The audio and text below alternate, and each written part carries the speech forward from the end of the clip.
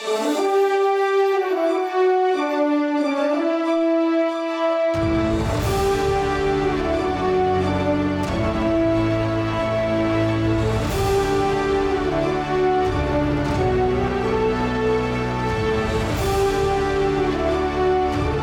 and welcome back to Archives of Fabella Daily, the podcast dunking your head into a magical world like you're bobbing for apples. Today is August 16th, equal to Leo 25th. Books are available on Amazon. Please rate and review the podcast on iTunes or wherever you listen to your podcasts, and hit that subscribe button for more great stories right in your feed. August 16th, 1870 is the date that the Battle of Mars-la-Tour is fought in the Franco-Prussian War, resulting in a Prussian victory. But in the magical wonderland of Fabella, an evil empire made shocking advancements in the female suffrage movement. I'm Dylan Foley, and this is Archives of Fabella.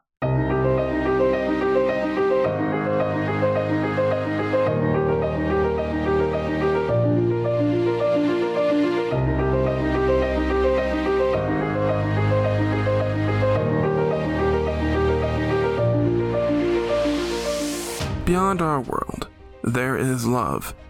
Beyond our world, there is war. Beyond our world, there is life. Beyond our world, there is Fabella.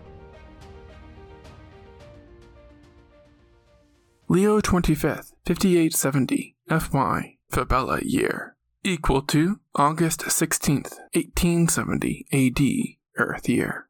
It's the machine age in Fabella, and ammunition is being used for the first time in the first of 4 great continental wars. The Western Hemisphere is at war with the Eastern Hemisphere, controlled by the dominating and ruthless Bloodborne Empire. The conflict shows no signs of abating. Both the Western Alliance and the Imperial Bloodborne armies are suffering devastating casualties, and the demand for battlefield medics is at an all-time high. At the outbreak of the war, there was only a small number of male physicians serving as doctors. So the Bloodborne Empire calls females to render medical aid on the battlefront. One elven maiden determined to help the cause is 23-year-old Shantira Kumakorn. Shantira was a very independent maiden, way ahead of her time. She hears that the Bloodborne camp in Shadowmere is desperate for help, but she volunteers as an unpaid surgeon's assistant. Shantira works tirelessly upon her arrival to heal the wounded in the sick tent. She treats anybody that is in need, but instead of wearing a dress, which is expected from females of the time, she sports a pair of pants.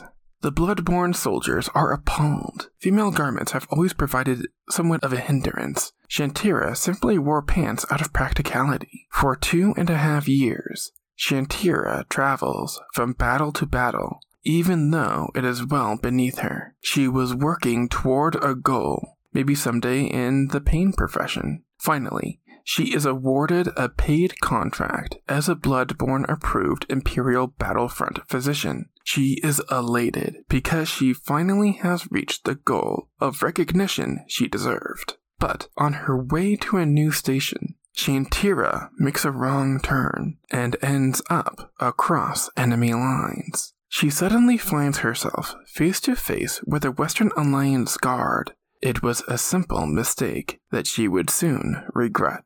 Shantira throws up her hands and states that she is a medic. She is promptly taken as a prisoner of war. Shantira is sent to prison in Abacoko, Arcadia, near where Athens would be on a map of Earth. It's a notorious, brutal institution. The prison was a horrendous place to be. It was an old warehouse they made into a jailhouse. Shantira is confined to an airless, rat-infested cell and fed little more than moldy bread and raw eggs. It is a very scary time for her. She didn't know if she was going to survive.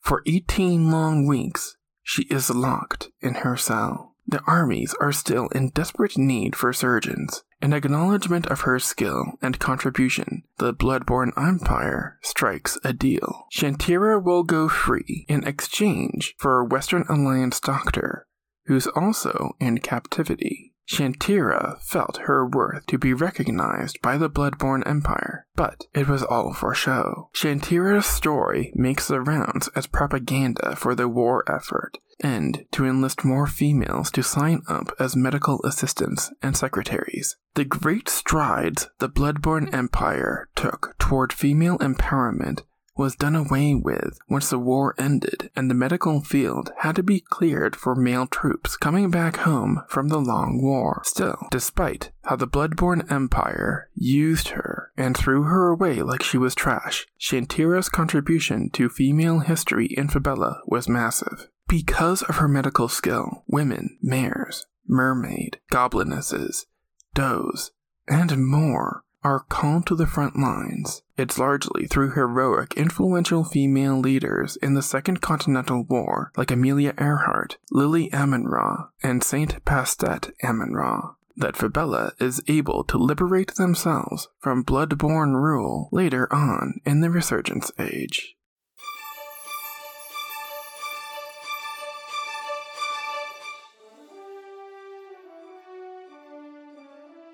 That's going to do it for us today. Subscribe now to get more new episodes right in your feed. Rate and review the podcast on iTunes or wherever you listen to your podcasts. Send your questions to archivesoffabella@gmail.com. Archives of Fabella is created, produced, and hosted by Dylan Foley, with music by Garrett Ferris and audio blocks. Books are available on Amazon in ebook and paperback. As always, look outside of what is possible and think about what might be.